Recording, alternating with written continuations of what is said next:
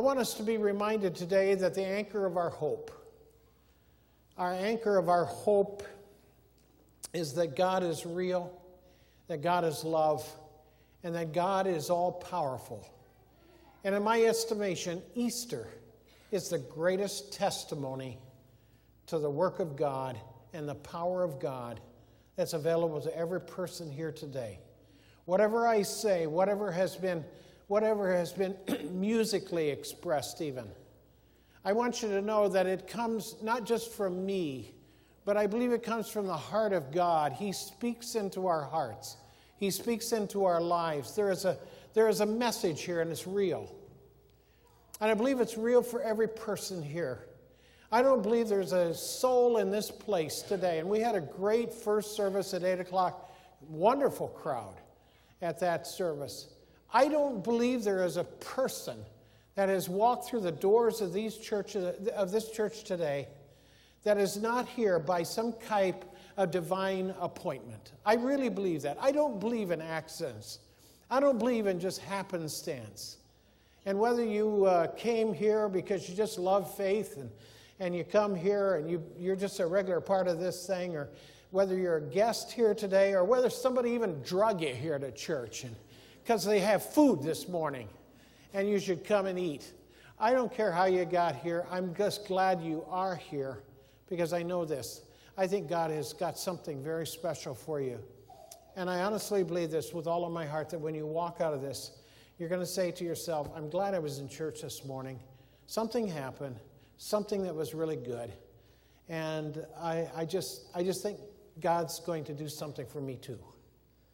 So, Mark chapter 16, just one verse, very simple. But when he said to them, do not be alarmed, you seek Jesus of Nazareth, who was crucified. He is risen. He is not here. See the place where they laid him.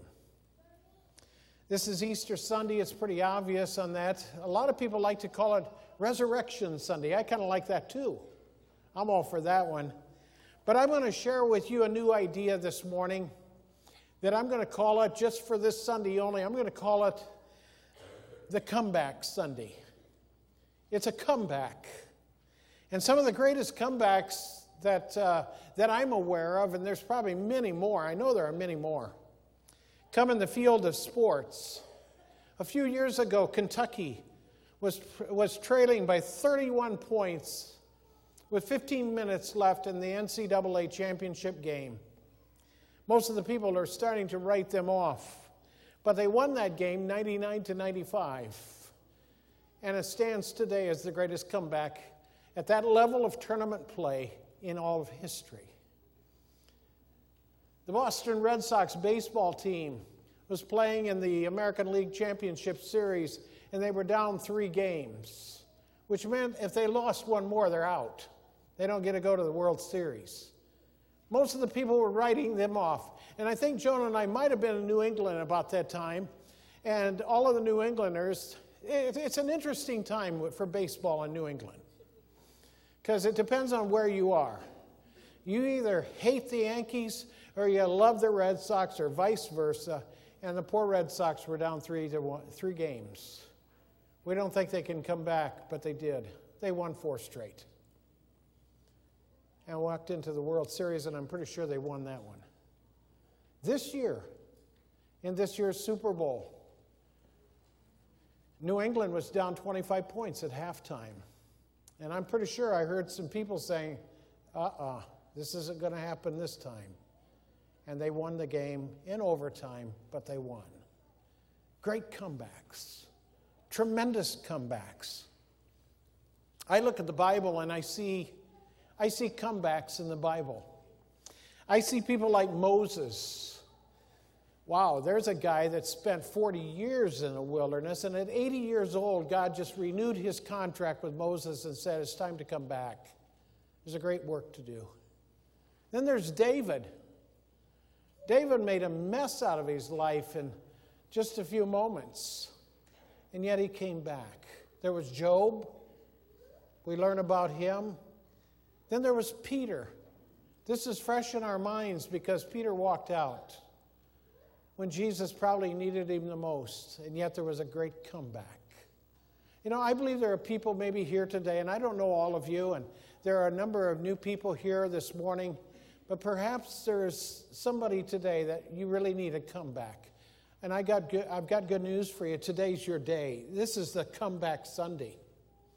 This is where it turns around. This is where it moves from this direction to this direction, because God begins to do something and work something in your life. This is Comeback Sunday. Abraham Lincoln failed at business. Here's a guy that had a nervous breakdown and lost 8 elections, but won the presidency at such a critical time in our nation. I believe the greatest comeback of all is what you would expect me to say. It occurred 2,000 years ago when Jesus hung on a cross and was declared dead. He was laid in a borrowed tomb, and on the 3rd day he rose from the dead and declared victory over that grave and over the enemy of our souls, the devil. I find it so interesting that 12 disciples, 12 really nondescript kind of people. Many of them peasants, some fishermen. There was a tax collector in the bunch, and others. How in the world did these 12 people, followers of Jesus, how did these people multiply in such a way that now 1 out of every 3 people on the face of this planet identifies in some way with Christianity? I can tell you why. It was the resurrection. It was the resurrection of Jesus Christ. The resurrection of Jesus Christ changed everything. It changed our calendars from BC to AD. And it was because of the resurrection of Jesus. And no other event has impacted the world. Nothing like the resurrection of Jesus Christ. Isn't it amazing that Jesus never wrote a book, and as far as we know, never wrote anything down? And yet more books have been written about Jesus Christ than on any subject in the entire world. Jesus Christ never composed a song, and yet more songs are composed focusing and centering on Jesus Christ. He never drew a picture. He never did any sculpting, and yet more artwork in this world is assigned to Jesus Christ, who is alive.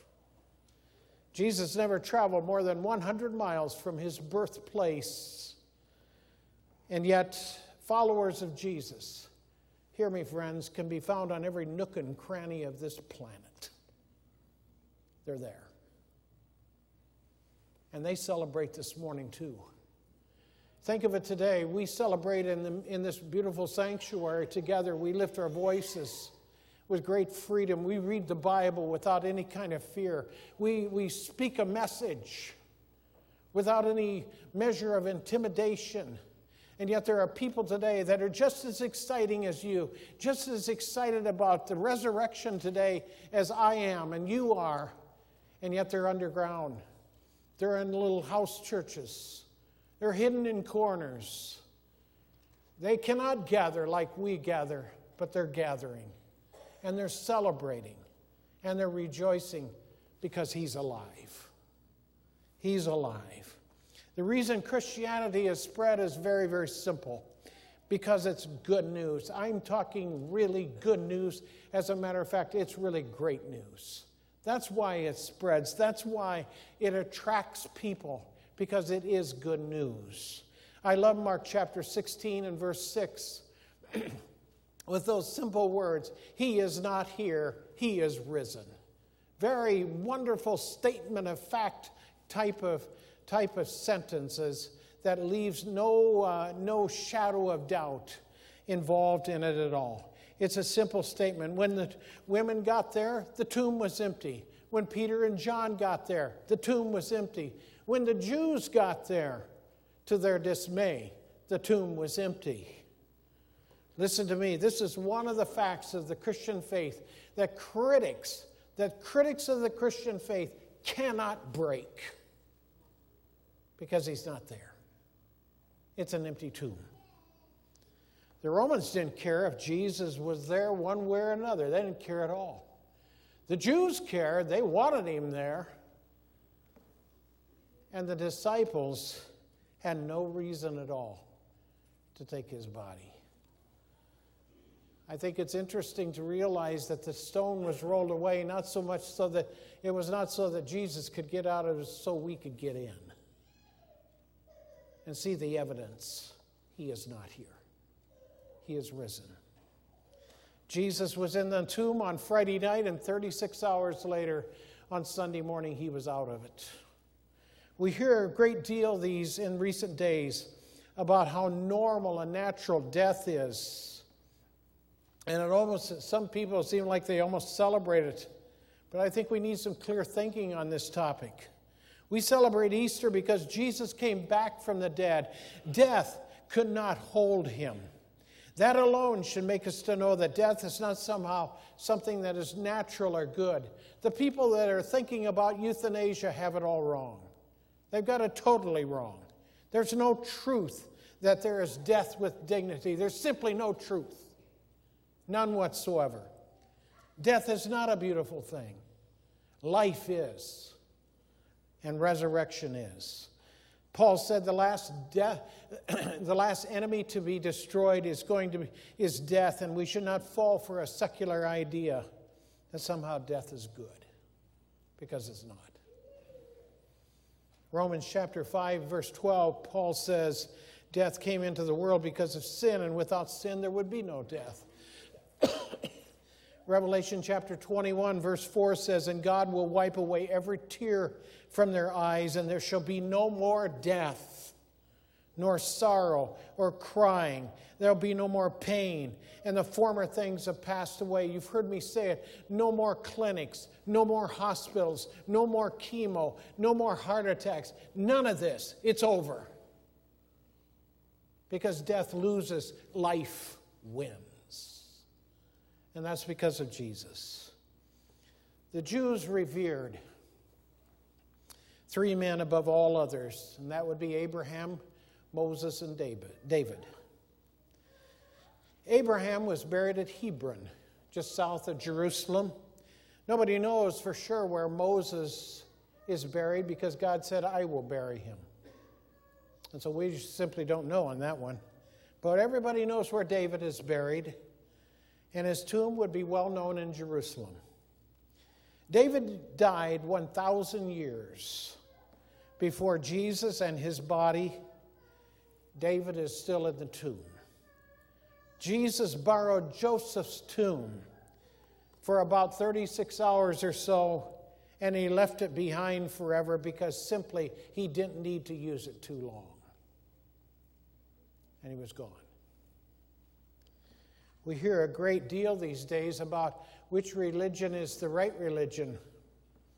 Let me tell you something. How do you know which religion is the truth? And I think there's a very simple answer to that question. Find the religion that upholds this Bible, that believes that every word in this Bible is inspired of God. Every word, every sentence, every chapter, every verse. This is God's word. This is God's message to us. We don't adjust it. We don't change it. We don't modify it. Just because it's 2017, we're going to make some changes. It stands forever. It stands forever. The grass may wither, the flower may fade, but the word of God stands forever.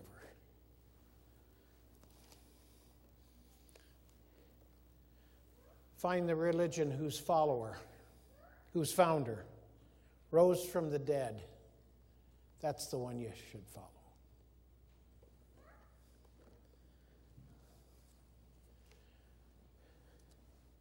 This king, whose picture you'll see on the screen in a moment, this king left the building about 40 years ago in August, and he's not coming back.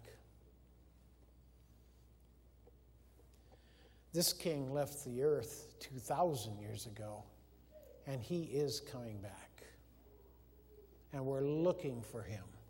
And we're looking with joy. We're looking with great victory, great anticipation. I can't wait. I have outlined personally some days in which I think it would be very nice for the Lord to return. I just want you to know this is one of them. So, I mean, I've been praying about this. Who is Jesus? To the Jews, he was an impostor. To the Muslims, he was a prophet. To the atheists, he never existed. Who is Jesus? Gandhi admired him. Hitler hated him. The Jehovah's Witnesses say he's an archangel. Pilate didn't know what to do with him. But the Bible says he is God in human form, Son of the living God, and he is the door to everlasting life. That's who Jesus is. Who is Jesus to you? And what are you going to do about him? I honestly don't think you can come to a cross. I don't honestly think you can come to an Easter Sunday morning service where we rejoice that he is alive, he is risen, he is coming back, and saying all of these things. Not just saying them to say them, but say them because this book says that's exactly what he's going to do. Everything that happened in Jesus' life, every detail, every detail is recorded for us in this book. The majority of them were prophesied hundreds, if not 1,000 or 2,000 years before Jesus showed up on the scene, and every one of them is true. So what do you do with Jesus? What are you going to do with him? One thing for sure, and I tell you what, I'm going to be teaching on a Bible prophecy theme about living in the end times starting next Sunday during our Sunday school. And I'll tell you what, I've read this book from Genesis through the book of Revelation, and here's the big news: Jesus wins. He wins. The comeback is complete. The comeback is sure. Revelation chapter 1 and verse 18 says, I am the one who lives and was dead. And behold, I am alive forevermore, and I hold the keys to Hades and death. This is the message of Easter. It's the reason for our hope. This is what God puts inside of our hearts and causes our heart to quicken and our heart to throb, because he is hope, genuine hope. One day, sooner or later, we're going to see him, because we're probably all going to die unless he answers my prayer and comes today. And then we'll take the shortcut. In that day, we lose everything that we have on earth, but we will keep everything that matters the most. And that's our faith in Christ. Faith in Jesus Christ. It's really that simple. It's really that simple. This is a great truth, and I want it to fill your heart on this Easter morning. It's the voice of Jesus who calls us on this Easter morning and says, I am the resurrection and the life. And whoever lives and believes on me will never die. And he follows that up with another important question. Do you believe this? You see, folks, faith is a good thing. Don't get me wrong. Faith is a wonderful thing. I want you to have faith. But faith without a response and without action isn't anything at all. You can read about that in your Bible. Faith without a response is nothing. It's not even faith. Faith is the substance of things hoped for. It's the evidence of things not seen. The faith is the substance part. We get that one pretty good. But the evidence part is that I respond to what God is calling me to do. I respond to that. And that's what God is asking people in this church to do this morning, to respond to it. Respond. Acknowledge. Accept. Listen to me. Life is like a feature-length film. I want to tell you something. I think somebody here needs to hear this. Don't freeze frame one frame.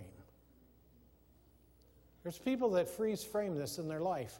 They get discouraged, they get down, they think life just beat them out of something or whatever's going on. I don't know. And they freeze frame their life right there. They stop right there. But life is feature length. It continues on. And God has a substance and a place for each person. Not just embedded right here, but He gives us a future. He gives us a hope. We do not use the word despair when we're talking about the kingdom of God, because God is hope. God is hope. Donnelly, would you come back? Folks, today I believe there's a light that shines from an empty tomb that tells us to fear not. Today, I'm not going to fear. I know what's going on in the world. I keep track of what's going on in the world. I think I need to. It's important. We live in a world that is shaky, and it gets shakier every day. Matter of fact, what's going on in the Korean Peninsula is just downright scary. It makes me nervous. But folks, I'm a person of hope. I'm a person of hope. And no matter what comes to this world, what happens in this world, I know that there is a world awaiting me today. I know that for certain. I know that for certain. And I want you to know Him too. I can't think of a better time or a better place to come to Christ and trust Him with all of your heart. Because I can tell you this, I don't believe you'll ever be disappointed. I honestly don't believe that. I don't believe you can be disappointed if you will live for Him. If you'll honestly live for Him. I'm not saying there won't be ups and downs. I won't say there won't be a day of discouragement, but there's always a day of greatness. There's always a day of blessing. Come to Christ. Come this morning. Meet Him in church today. And let Him begin that transformation in your life. You trust Him, and no matter whether you live or die, you'll know for certain that heaven is your home, and it's waiting for you. I go to prepare a place for you, and if I go, I will come again, and I'll receive you. Christ the Lord is risen today. Would you pray with me? Heavenly Father, in this closing moment of our church service today, I pray that in the name of Jesus,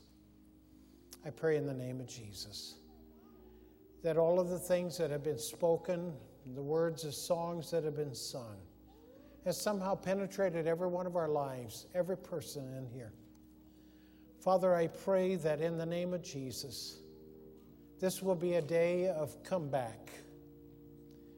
Maybe it's going to be a day of comeback for people who know Christ, and yet they've grown cold. They've kind of just sort of been indifferent. This is a comeback day. This is a day to light the fire again and to be strong. Father, I believe there are people here today that this is a great comeback because it's a day in which they're going to be praying about Christ coming into their life. Jesus will come in. Jesus will live in you if you'll just simply let Him. I'm going to be praying in just a second here, just kind of a prayer in this prayer. And I want to ask people in this room, that if something is tugging at your heart today, there's a witness of God's Spirit in your life that says, I need to turn my life over to Christ. I recognize my need. I need hope. I need forgiveness. And I want Christ to enter my life, to guide me. Would you pray right along with me? Dear Jesus, come into my heart. I believe you died for me, and I believe you rose from the dead. I'm sorry for my sin, and I repent of it. I want help turning it around. And I believe with all of my heart on Jesus Christ as the Savior and the Lord of my life. Jesus, come into my heart and live in me. Make me new. Change my life. Father, I believe once again that he died for me and he rose from the dead, and that's my faith. That's where I start my journey today. And I do so with confidence. Because your word says if we ask him into our hearts, we shall be saved. I want to be saved. Forgive my sin. Father, I thank you today that you've used this service to speak into people's hearts. I'd like to ask, while our heads are still bowed in church, I just simply like to ask if you've prayed with me this morning. All I'm going to ask you to do is simply raise your hand right now and put it back down. I'm not going to ask you to do anything else but just that. Just do it right now. Do it right now. Thank you. Thanks, folks. Thank you. Father, we thank you for victories that are won. We thank you for the power of your word, which you declared it will not return void. And I thank you in Jesus' name. Amen. Amen.